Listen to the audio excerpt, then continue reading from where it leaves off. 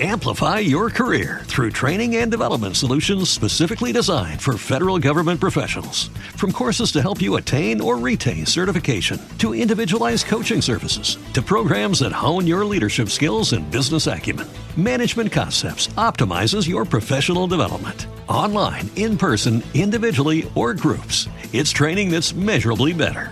Learn more at managementconcepts.com. That's managementconcepts.com. Hello listeners, British David here. Here at the NoSleep podcast, we're proud of how we craft our productions to discomfort and disturb, playing on common and not so common fears. And while we do this for entertainment purposes, we're also very well aware that these fears are not entertaining for some people. These fears are bullies, holding some people back from realizing their value, goals, and happiness. Such fears can take different forms, and different people need different ways to be released from them. That's why I'm here to tell you about BetterHelp, which will make an assessment and match you with a licensed professional therapist to suit your needs. It's not a crisis line for emergencies or self-help where you're given a few mantras and that's it. It's a worldwide service matching therapists with clients, and you can start communicating with a practitioner in under 24 hours. BetterHelp is committed to facilitating the correct matches and makes it easy to change counselors if needed, and financial aid is available should that be required. You'll get timely and thoughtful responses from your therapist, as well as scheduled video or phone sessions with chat and text available in between. This way, you'll be able to feel that your counselor is with you, helping you along the way. It's all about helping you access the therapy you need, even if it's locally unavailable or too expensive. No one should feel alone with mental health problems. No one should feel isolated with an issue. No one should be held back by patterns from the past that aren't relevant anymore. I count myself lucky to have been able to access therapy and also to be part of the global NoSleep community. So if you feel that you want to join the 500,000 people who are taking charge of their mental health with the help of experienced professionals, you can sign up at betterhelp.com/nosleep to get 10% off your first month. Let's make fear entertaining, not imprisoning. Go to betterhelp.com/nosleep and sign up today.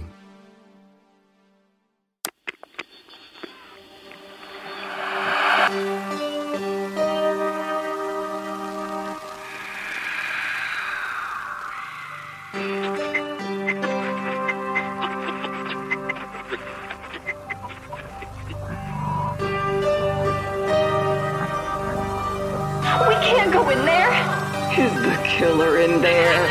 Probably. It's a horror podcast. It's going to frighten and disturb us. We're doing this at our own risk. Ready? Ready for the dark tales when we dare not close our eyes. Brace yourself for the No Sleep Podcast.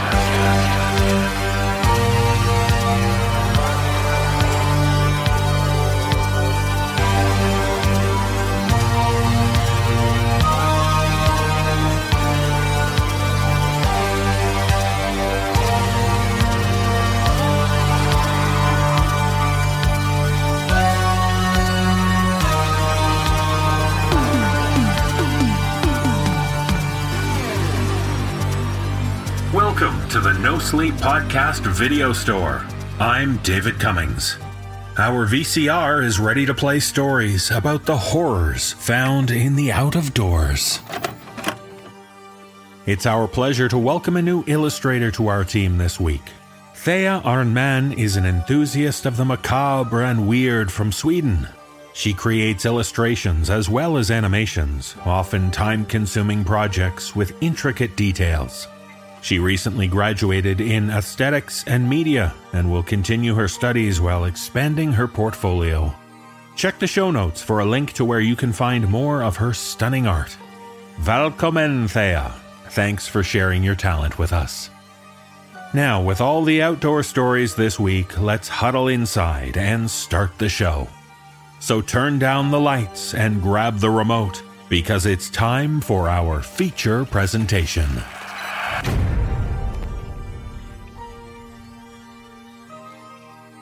In our first tale, we're introduced to the kind of childhood legend that could only be made up in the mind of a kid. However, as shared with us by author Rachel Bowman, we discover what might seem like a preteen's fever dream is soon revealed to be terrifyingly real. Performing this tale are Jessica McAvoy, Mick Wingert, Mike Delgadio, and Nicole Doolin. So forget Big Bird, forget the Cookie Monster. What you really need to be worried about is the puppet in the tree.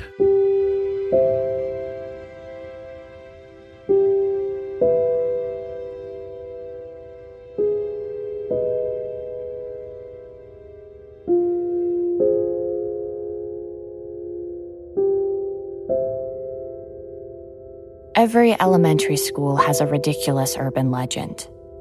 My school had Muppet Man, and I hated him. Muppet Man was deformed. Ill-fated plastic surgery left him with the ghastly proportions of a marionette puppet, so he wore a fluffy animal costume he'd stolen from the school theater. He lived in an ancient oak tree in the recess yard. Some kids claimed he lived in the branches, watching us play from camouflaged hideouts of leaves and twigs. The morbid kids said he lived in the trunk, eating caterpillar larvae and torturing the ghost of Jason Hughes. Jason Hughes wasn't an urban legend, unfortunately. He was just a tragedy, a doomed, anxious wreck cursed with ridiculously outsized glasses and an obsession with drawing.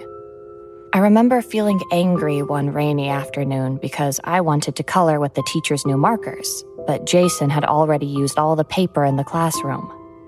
Nobody liked him much, including me. But I don't know why. He was a sweet kid. Fretful, anxious, and too smart for his own good, but sweet. Jason disappeared on a November evening in second grade. A few days later, a teacher found his clothes piled at the base of the schoolyard oak tree. The principal called a school assembly to make the announcement. He made it sound like the clothes had been laundered and neatly folded. But my dad, a cop at the time, a cop with the bad habit of telling his kids things nobody should have to know, told me Jason's clothes were filthy. Worse than filthy, in fact. Matted with urine, feces, and blood. He told me I couldn't repeat it to anybody. I never did. It was too horrifying to even think about, let alone share. That's why I hated Muppet Man. Nobody could say his name without some snot-nosed little shit from behind the tracks saying Jason's. A horrifying schoolyard litany. That was another problem. The kids at school knew Jason was my neighbor, and they knew my dad was a cop. After weeks of hysterical interest, I was abruptly ostracized. It suited me fine. Over the past couple years, my dad had arrested the parents of at least 2 kids in my class, and they gave me hell for it. It was all right. I preferred books to people anyway, and spent every recess reading under the oak tree. Sometimes I pretended to read to Jason's ghost. Penance, I guess, for treating him so poorly. One day in February, I got to school 2 or 3 hours late. I don't remember why. I only remember getting to school and plodding across the empty recess yard. That time of year, my little corner of the world is hard to live in. The sky goes from polished steel in the morning to icy steel in the evening, and at night dims to a flat, watery darkness that makes my heart ache. The plants are all dead, the trees skeletal except for flourishing colonies of mistletoe. It looks like despair. The empty recess yard was no exception. Everything was gray and pale and somehow brittle, like it would crack and shatter if you touched it. An almost preternatural stillness turned that pale winter fragility into something sinister. Paranoia swirled through me suddenly. What if, just what if, it was true? What if the universe was broken? What if the scene before me was a fragile husk, just waiting for a misplaced step to break it into pieces? I swallowed a surge of panic and took extra care with each step, setting my foot down with excruciating gentleness. Sand crunched under my soles. Everything felt solid, but the sense of glassy fragility persisted. I fought the urge to close my eyes and walked as quickly as I dared. My path took me right past the oak tree. Black, brown glass bark glimmered faintly. Branches threw spiderweb patterns against the grim sky. They were bare except for nests of mistletoe. The tree was infested with it. Suddenly, with a disconcerting, painfully adult burst of clarity, it occurred to me. The tree was dying. I slowed to a halt, staring at it with the kind of hushed reverence you're supposed to feel in church. The tree was scary but beautiful at the same time. More than that, it was a pillar of my memory. It was visible from my backyard, towering over the school and my childhood like a reassuring and eternal sentry. Except it wasn't eternal. It would be gone someday, maybe before I left grade school, maybe sooner. My throat felt hot and tight. I took in the sight of the bare branches and tried to mentally edit out the mistletoe clusters. It was difficult. They burst from the tree thicker than summertime leaves, and they kept moving, jostled, no doubt, by the cold winter wind. Except another brutal, bleak epiphany. There was no wind. The dark mistletoe rustled and writhed like a trapped serpent. Cold air stung my eyes as they widened. Bright bursts of color flickered inexplicably among the branches, slithering through the mistletoe like a multicolored feather boa. And glittering in that sinuous rope of color, eyes. Glassy, round eyes, the color of limes. The rope of color broke into tendrils and grew, not unlike the fungus in which it nested, overtaking the darkness with eye-wateringly vibrant neon hues.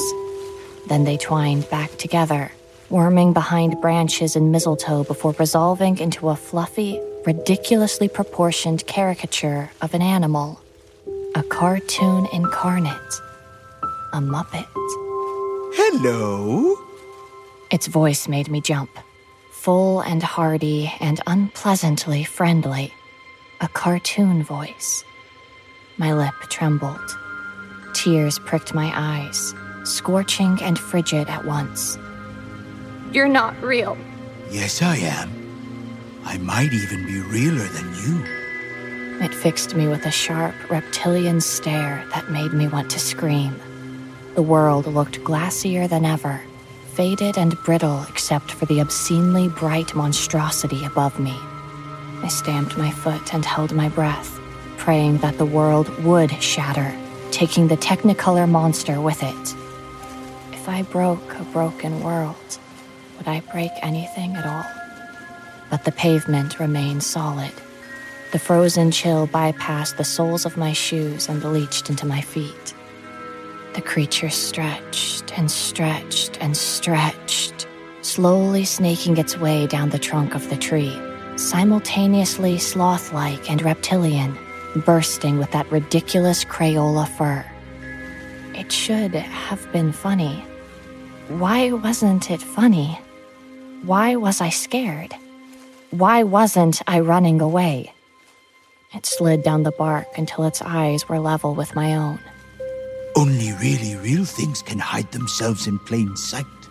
Real things like me and Jason Hughes. Your friends call me Muppet Man. You can too. It stretched out a hand, long and absurdly thin, almost like distorted frog feet except for the rainbow fur. I turned and ran into the school, screaming all the way. The poor nurse tried to extract the story from me. I don't even remember what I said. I just remember hiding under her desk and sobbing. When I finally blubbered the words Muppet Man and Jason, the school went on lockdown. The cops came. My father wasn't with them. I watched through the window, gagging and crying and trying to forget Muppet Man's bright green eyes.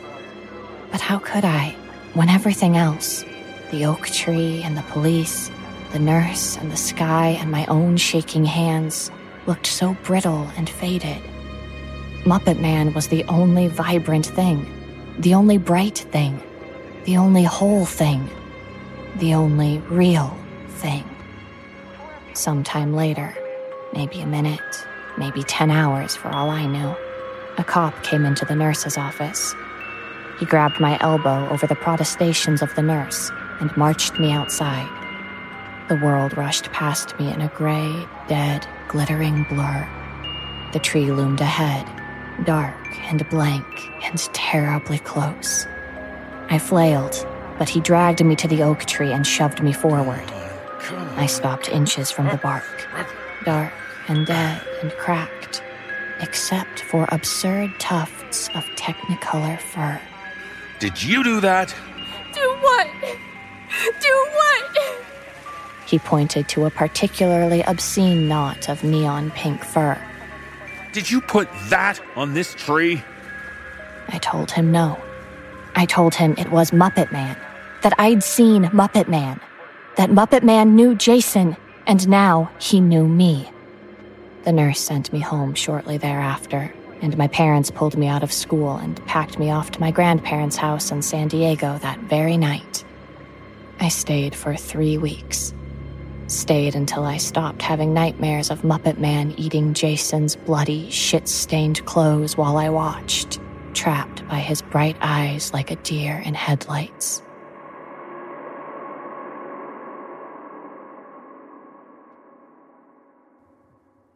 I got home on a Wednesday evening. I know it was Wednesday because I remember looking at my mom's calendar, big and glossy and full of beagle puppies. It always made me smile. My parents fed me Burger King and ice cream cake, then sent me to bed. When I pulled my covers back, I froze. Everything around me blanched, turning pale and glassy. Everything except the dirty tufts of neon-bright fur on my pillow. My parents assumed I did it and yelled at me for almost an hour, but they let me sleep in their bed anyway. School was a nightmare. I spent the entire morning dreading recess. When the bell rang, I thought about throwing a tantrum just to stay in the classroom, but I'd get in trouble. My parents would be angry. I'd go to the principal's office. Besides, there'd be other kids on the playground. Vibrant, living, colorful, noisy kids.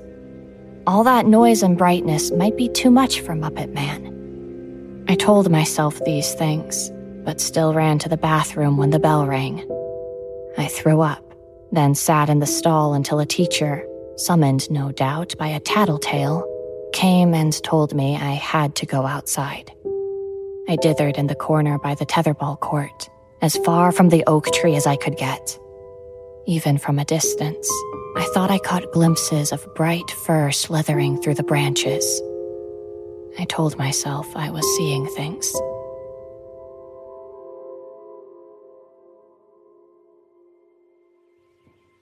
When the days finally got warmer, steel skies softening to rich blue in the daytime and Easter egg colors at night, bare branches sprouting buds, flowers growing in the planter boxes all around the school, I resumed my recess ritual of reading under the tree.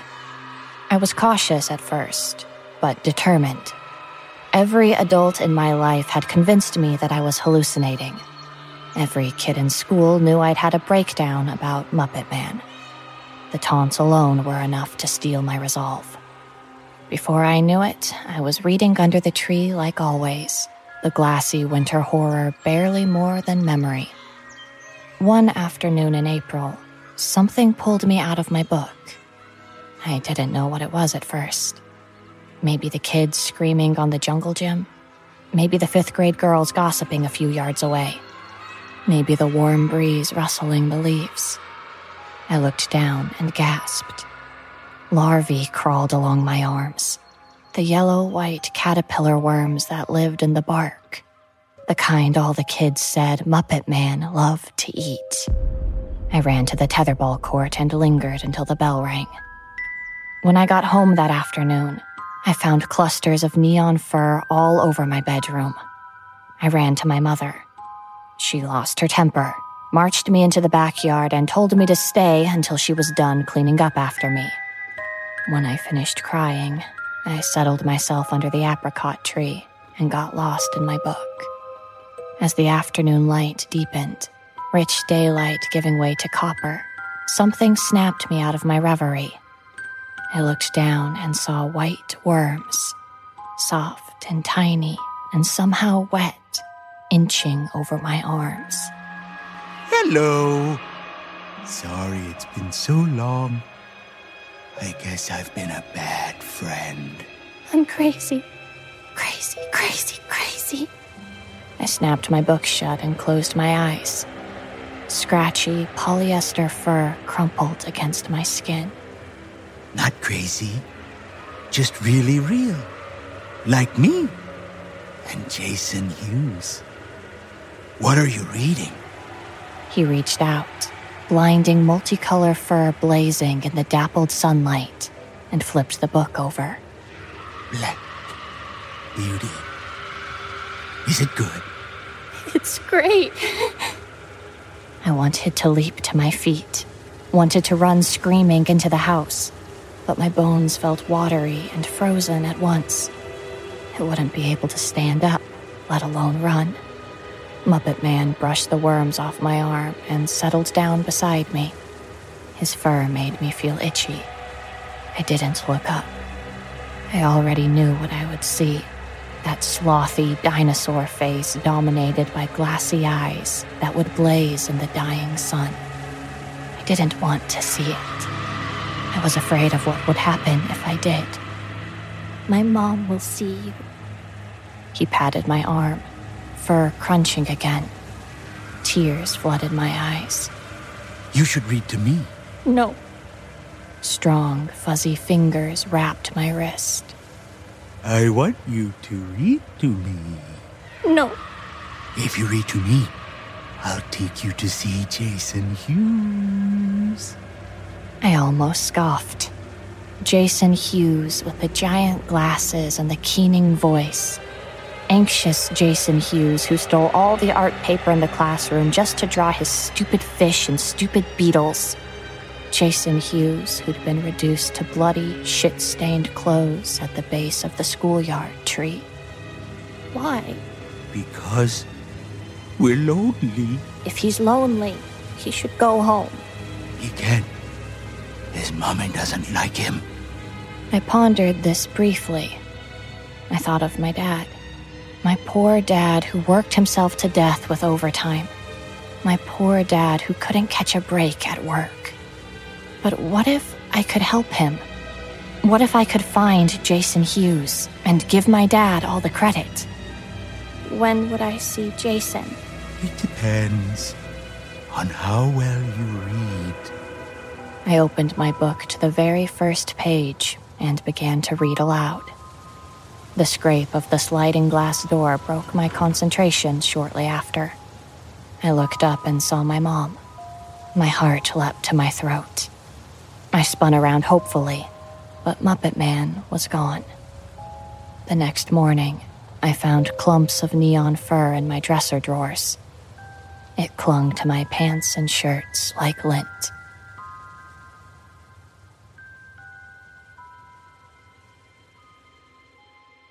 As spring bled into summer, and summer seeded to yet another school year, I fell into an uneasy routine with Muppet Man.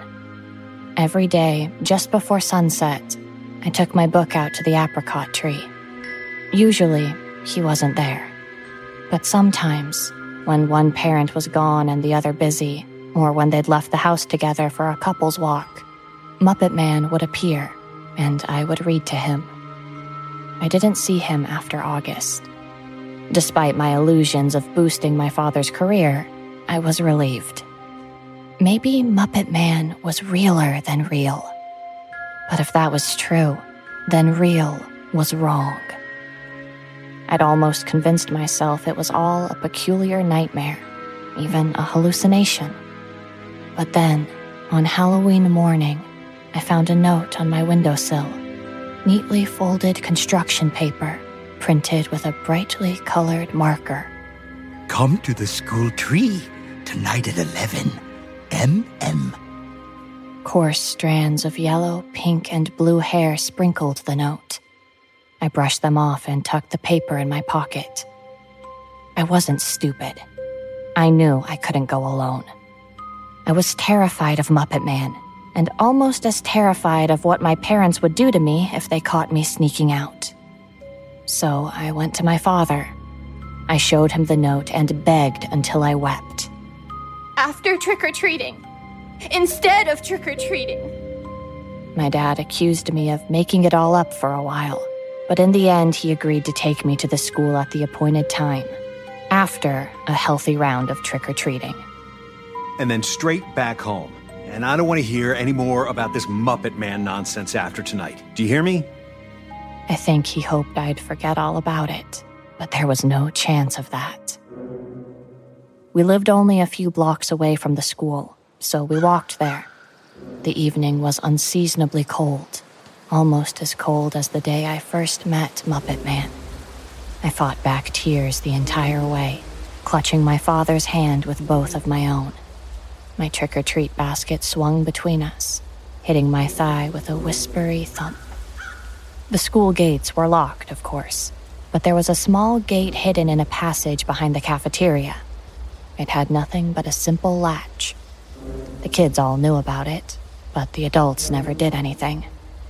I led my father around the perimeter of the playground, keeping close to the buildings in order to hide in the shadows. Wait here. He obliged, looking tired even in the darkness. I looked at the tree. It didn't look sick anymore. Leaves hid the mistletoe infestation. It looked full and healthy, the eternal sentry once more. I stood by the trunk and whispered, Hello? Hello. Where's Jason? The branches rattled, and a dark, furry shape slithered down the tree. Glassy eyes caught the light of the moon and blazed. He's inside me. Muppet Man twisted and stretched down the tree until his eyes were level with mine. No longer was he vibrant or bright. His fur was filthy, caked with mud and sand, and bare, dirty canvas replaced large swaths of the once lush neon coat. Of course he was missing fur. He'd been leaving clumps of it all over my room for months. It was a wonder he had any hair left. What do you mean? Muppet Man crept closer, holding me captive with his glass eyes. His long, thin fingers touched his chin and pushed, sliding into his face and pulling it up like a child removing a Halloween mask. My heart thudded, heavy and horrid as a war drum. Enormous glasses glinted in the moonlight, tragically outsized for the decayed little face underneath. Jason Hughes's rotted head was gray and so very fragile, gleaming like clouded glass under the moon. If I touched him, he would shatter. The absurd costume fell to the ground with a whisper, dull and faded. Even the eyes were dead now. The costume was dead. It had never been alive. Jason's empty sockets bulged, then broke and split apart with a series of soft, papery pops. Something roiled inside, thick and dark and gleaming with 1,000 dim lights in colors I couldn't name. The world flipped, and cold playground sand dug into my face. Foil-wrapped candy spilled across the ground, glinting like stars as my dad's scream shattered the glassy silence. Perhaps it shattered Jason's poor dead face, too. I curled up and lay still as my dad screamed and sirens wailed in the distance.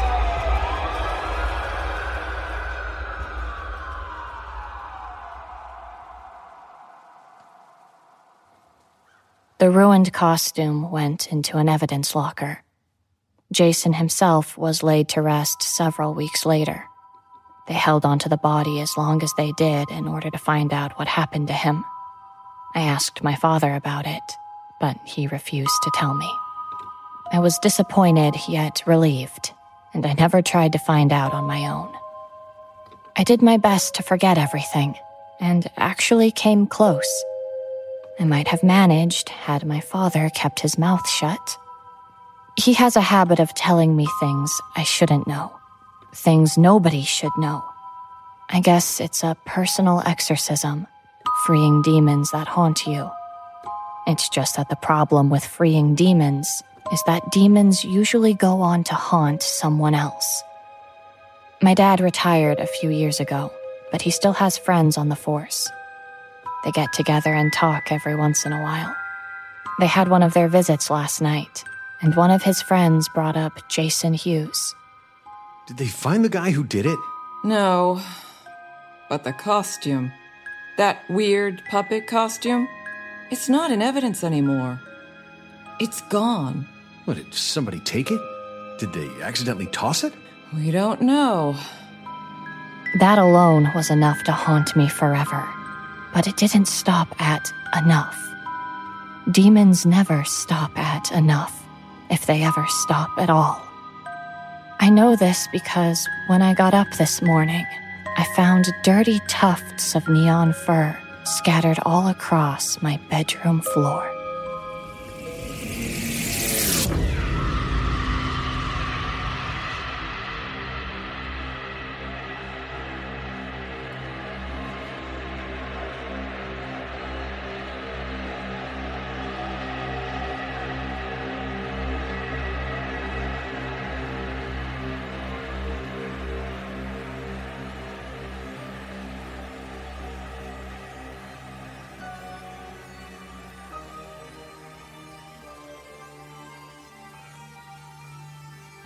Plenty of towns have that one eerie spot around which a bunch of urban legends center. When that spot happens to be a mysterious island in the middle of a lake, then chances are there are numerous tales to be told about it. One such tale is shared with us by author Anderson West, who introduces us to a group of teens who spend their evenings on the lake shore. Performing this tale are Jeff Clement, Atticus Jackson, and Kyle Akers. So listen to what you're told and pay attention to the details. Otherwise, you might find yourself having to offer gifts to Avalon.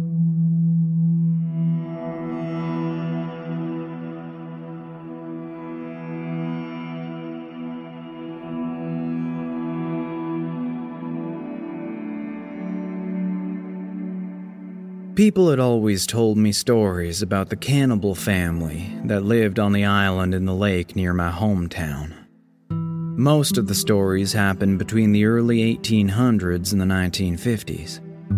The Morneys is what they called them. This wasn't a proper surname. It was just what the fishermen of the lake nicknamed them because it was the only time anyone ever caught a glimpse of them. In the early morning, when darkness still stained a person's vision.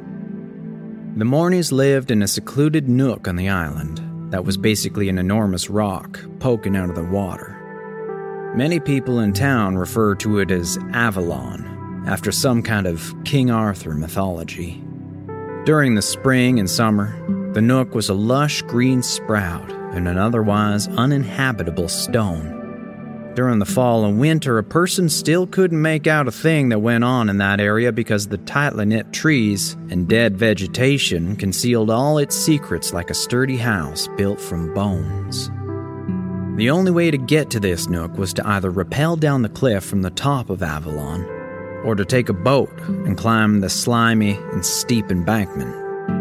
It was easy to assume that these tales were concocted by parents that didn't want their kids wandering around the lake at night so the boogeymen couldn't gobble them up. And of course, the boogeymen happened to live in a place that was nearly impossible to check out. Yes, I've heard tales about the Morneys all my life. But the idea of them don't have as much bite today as I'm sure they did before the invention of the internet. So a few nights ago, it still didn't have the same bite when our friend Connor decided to regale us with more of these tales.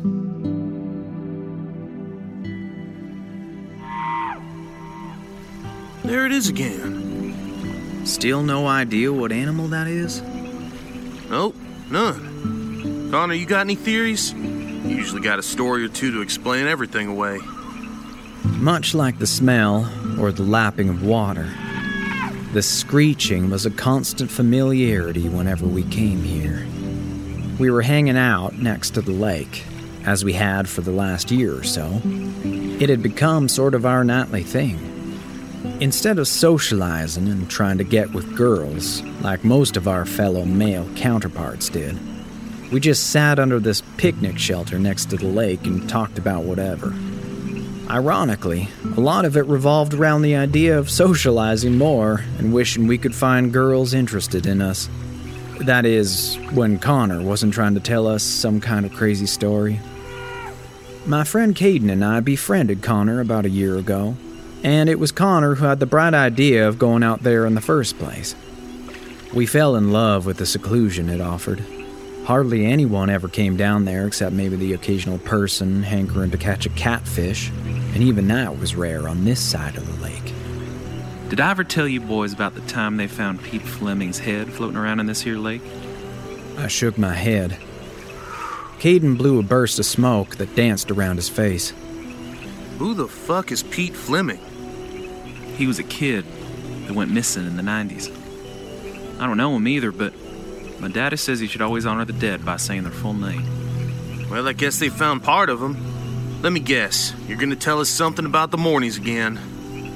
He pointed to the dark outline of Avalon. That night we could easily see it due to what was left of the hunter's moon the night prior. Connor looked like he'd been caught stealing for a second, but recovered his composure with a grin. Am I turning out to be that predictable? Yeah, you kind of are, but it's okay. What about this Pete Fleming? Daddy says Pete was often seen playing out here late at night. Connor pointed to the basketball goal with a ratty net dangling beneath, about 100 yards away from the shed. He loved basketball and desperately wanted to play varsity. Problem was he just wasn't that good, but he sure as hell practiced that goal a lot. So the morning slipped down here one night and grabbed him? Connor gave Caden the same grin as before, like it was a default grin set for cynics. You're getting the hang of these stories, Kay. Maybe your daddy, the garbage man, could tell you some whopper tales, and I'll stand here and cut open those stories like a felled deer, just like you do with mine. Caden was taken back for a split moment. He brought his head down a little. Oh, sorry, Connor. I won't interrupt anymore. It's all right. Now, as y'all know, my dad is a deputy for the county, and was then too. He said Pete Fleming must have been down here just about every weeknight. See, his daddy didn't care what the hell his son did, and he certainly didn't care enough about his son's dreams to get him a damn basketball goal that would set him back less than $50. Wait, Connor, I'm not saying anything bad about these stories, but I am picking up on a theme. What's that, Marshall? You've told us about a homeless man, the town's only prostitute, a couple of drug addicts, and now an unloved kid. These are all people that people normally wouldn't miss, and they all hung around the lake. Well, people may miss the prostitute. Please, remember to use the names of the dead. Paul Jones, Clara Bennington, Tim Dales, Sue Gregory, and Pete Fleming. Connor recited like he was delivering Hail Marys. Sorry, I just forgot. Connor raised his hand up to me. It's all right. But you're right. The Morneys ain't fooled. They've almost got too careless in the 50s, and since then they wisened up. Poor old Pete's dreams were never realized, but because of where he decided to hang out and his home life circumstances, he was picked off. They never found the rest of him. He was the last bit of human remains they ever found in this lake. I looked at Caden. I figured we were thinking the same thing. So that was what? Over 20 years ago?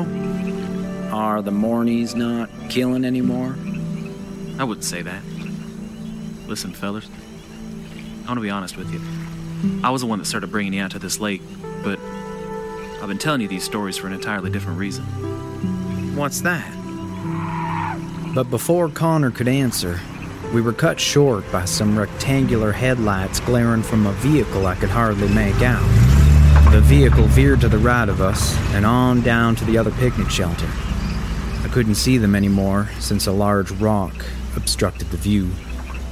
I didn't care. I was just glad they turned off that vehicle. Well, we've met our cat fisherman quota this month. Yeah, he really needs to get that belt changed. Or go ahead and push that car in the lake. We both laughed, but Connor remained grave. Say, you fellas want to see what's going on in town? I don't know what changed Connor's demeanor, and he certainly never suggested going into town to hang out with the ingenuines, as he called them. Caden dropped his bottle of Orange Crush in the trash can. I could use a bite to eat. But first, let me take a piss. Hurry it up, then.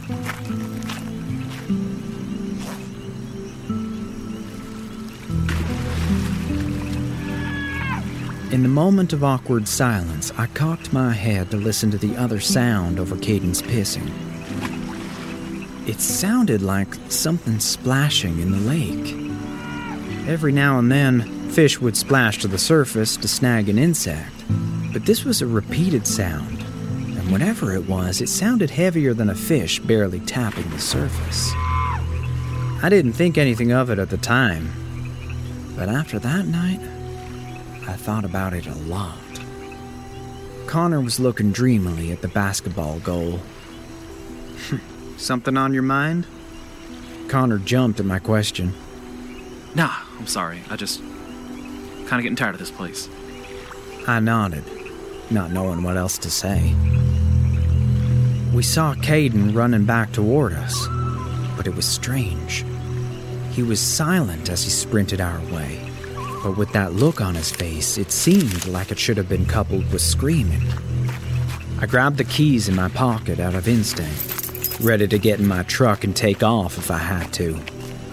Caden stopped in front of us. We need to get out of here. What? That guy that drove by us, he's throwing something in the lake. I heard splashing sounds as I was pissing, so I peered behind the rock. I don't know what it was. It looked like jars. A lot of fucking jars. That is pretty weird. But... No, goddammit, I want to get out of here. He saw me looking at him. He saw you? Yeah. Okay, Caden. We'll get out of here. I walked toward my truck in a hurry, but Caden, who rode with me, was already at the passenger side door jiggling the handle. Hurry the fuck up, Marshall! Connor had driven separately. I looked at him in case he wanted to ditch his car and ride with us. I'm right behind you guys. Just head on home. I'll see y'all at school tomorrow. I nodded at him, and we were out of there. The next day at school, I felt a little unnerved. It seemed silly to be worried about a strange occurrence that happened at the lake. I mean, chances were pretty good to have at least a few weird moments in any particular spot if you're there enough. But knowing some oddball stranger was tossing jars in the lake was creepy, and Caden's extreme reaction was unsettling. Caden hardly reacted to anything, and I wondered if there was something else he wasn't telling us. It wasn't until after school that I saw Connor standing outside next to the soda machines. Have you seen Caden today? I didn't have any classes with either of them this semester, but I knew Caden had government with Connor. No? Was he not in class with you?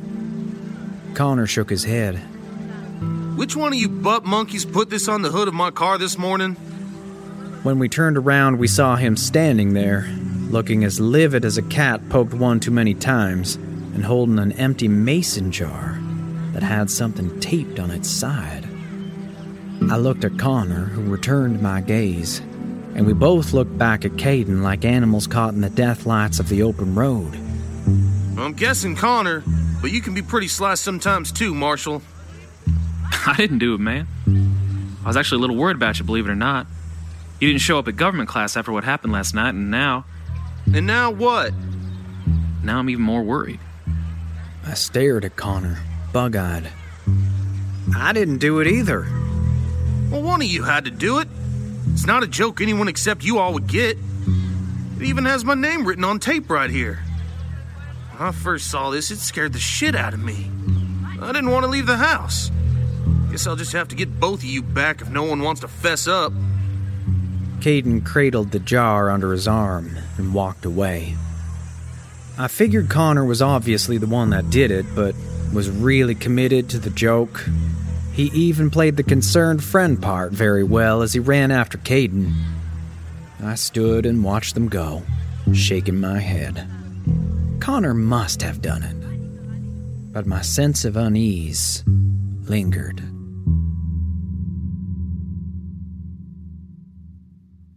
That evening, Connor and I decided to play video games at my house.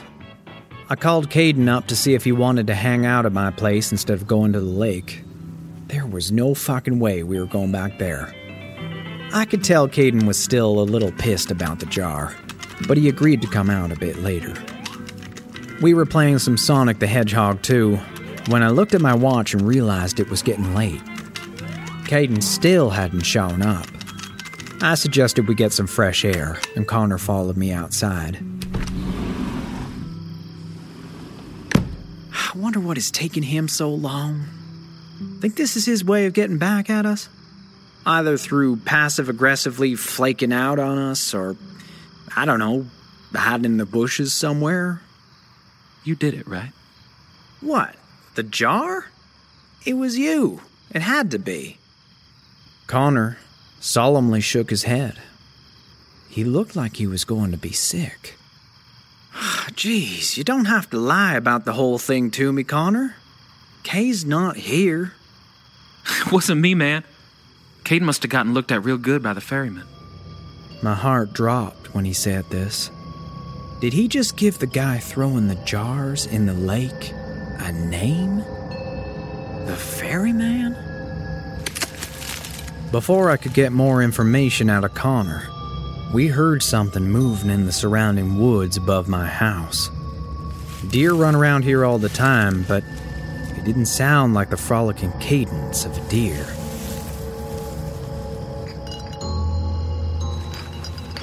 I bet that's that son of a bitch trying to scare us. Connor placed a hand on my shoulder. No, I'm fed up with this shit. It's probably the both of you trying to scare me. I saw you go after Caden earlier. That ain't what that was about. The caller ID read Caden's name and number. I answered it immediately with relief. Please tell me that's you in the woods, Caden. Heavy breathing caused vibration from the phone's speaker to tickle my inner ear in a sickening way. I held tightly to that phone, waiting to hear "gotcha." Instead, the breathing manifested into a voice too deep and gargled to be Caden's. It's me in the woods. I instantly ended the call. Get inside, Connor. I'm sorry about all this, Marshall. I'm sorry I ever took you all to the lake at night. Those stories, they were real. I told them so y'all wouldn't want to go back. You're not saying this has something to do with the Mornies? It's too late. Go inside. Lock your doors and pray he didn't see your face or learn your full name. Connor ran to his parked car across the street and didn't even so much as turn and look back, no matter how much I called for him.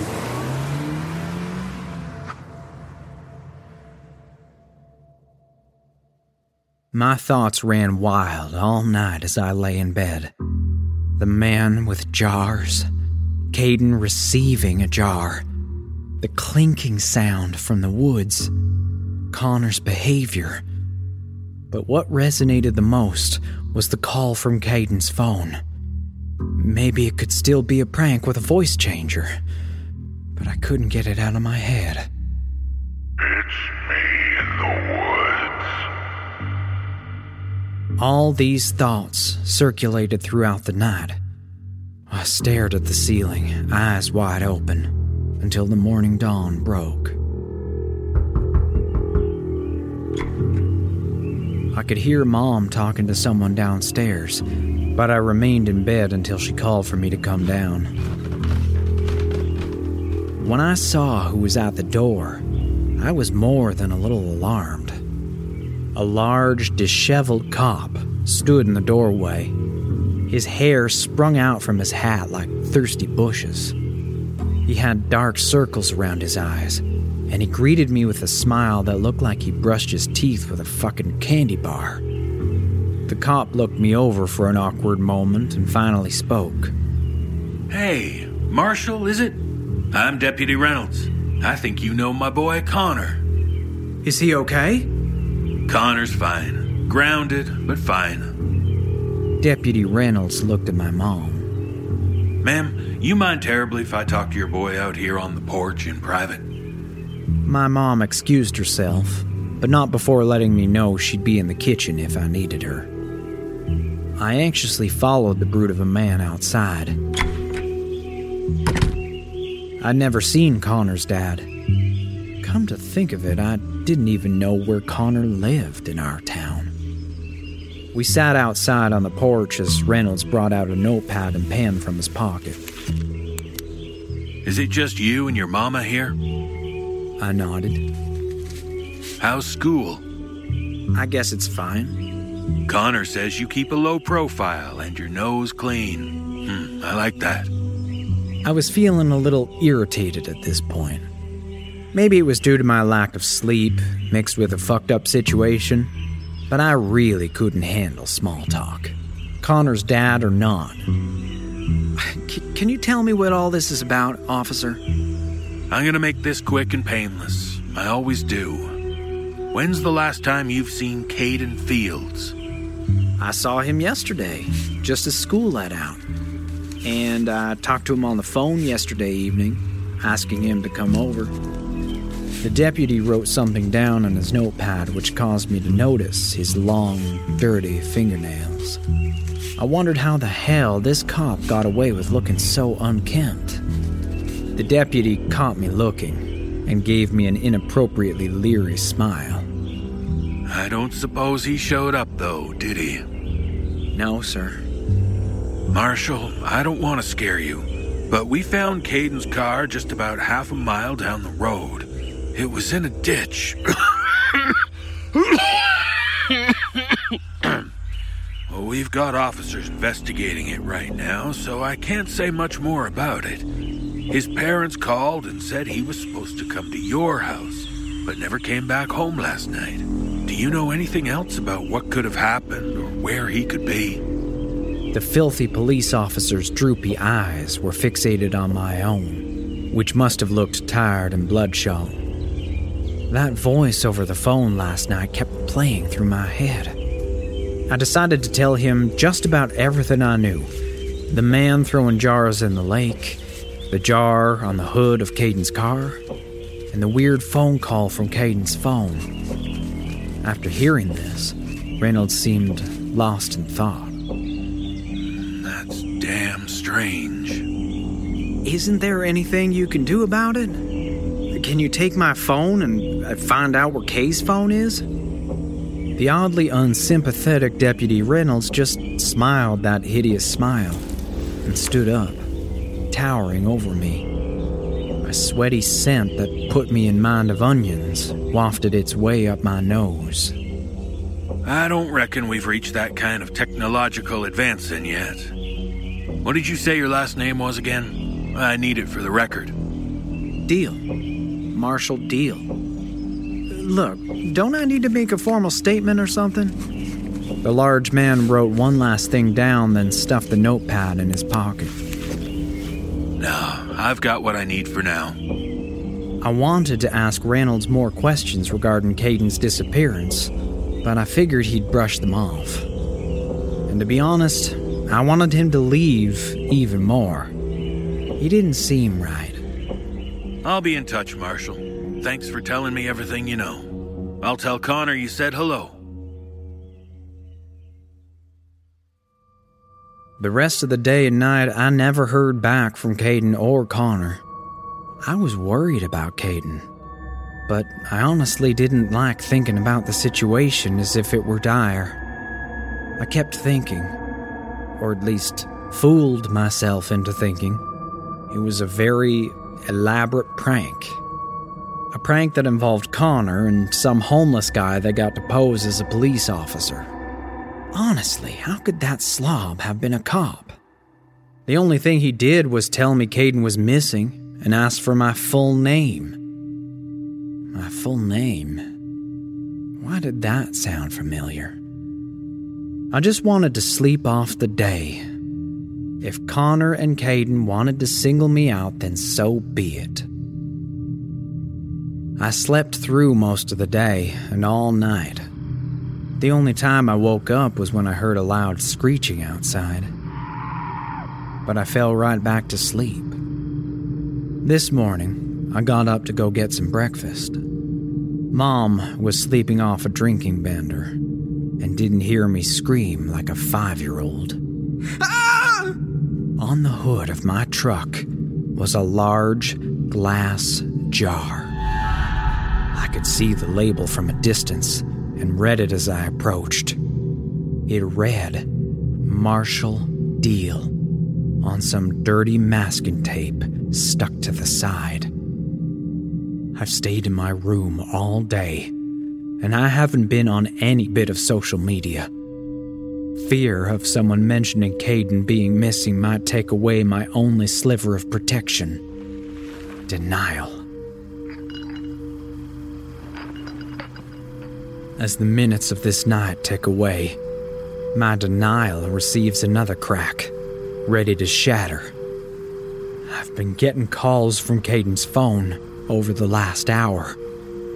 I refuse to answer them because I'm nearly certain I'll hear that voice again.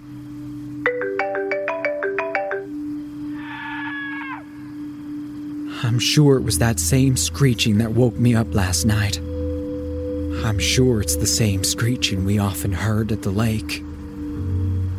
I'd call the police, but I'm not sure the police would be concerned.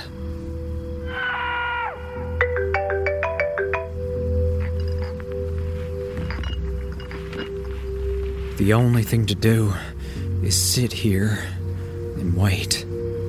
Wait for the ferryman to claim me, just as I'm now certain he claimed Caden. And if he did, and if he's coming to claim me, then that leads to the most depressing realization of all. We're just a couple of boys that no one will miss. Please, honor the dead if you ever mention what you've heard here tonight. Say our names. Our full names. We were Caden Fields and Marshall Deal. At least maybe we can be remembered as more than just servings sent across a lake to a family that I am no longer certain doesn't exist.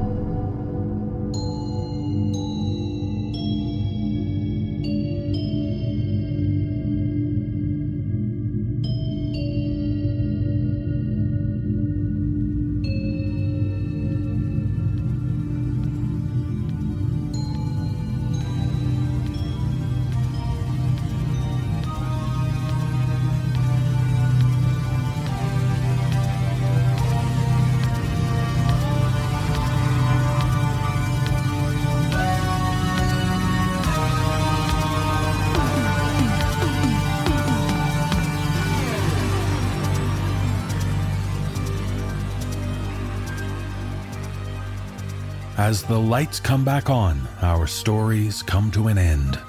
Please remember to be kind and rewind.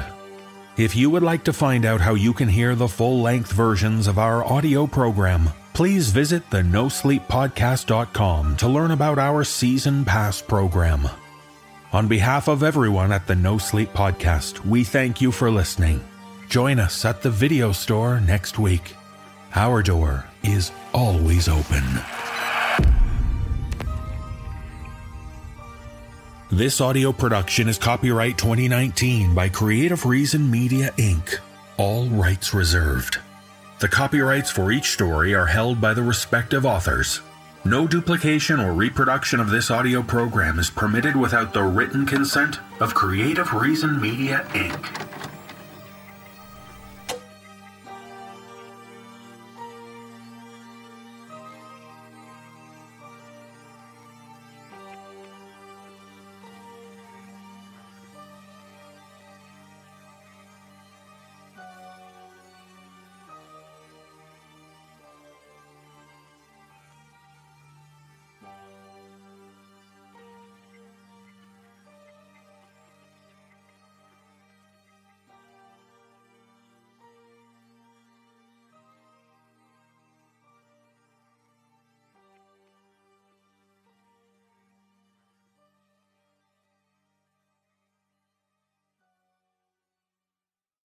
Amplify your career through training and development solutions specifically designed for federal government professionals. From courses to help you attain or retain certification, to individualized coaching services, to programs that hone your leadership skills and business acumen, Management Concepts optimizes your professional development. Online, in person, individually, or groups, it's training that's measurably better. Learn more at managementconcepts.com. That's managementconcepts.com.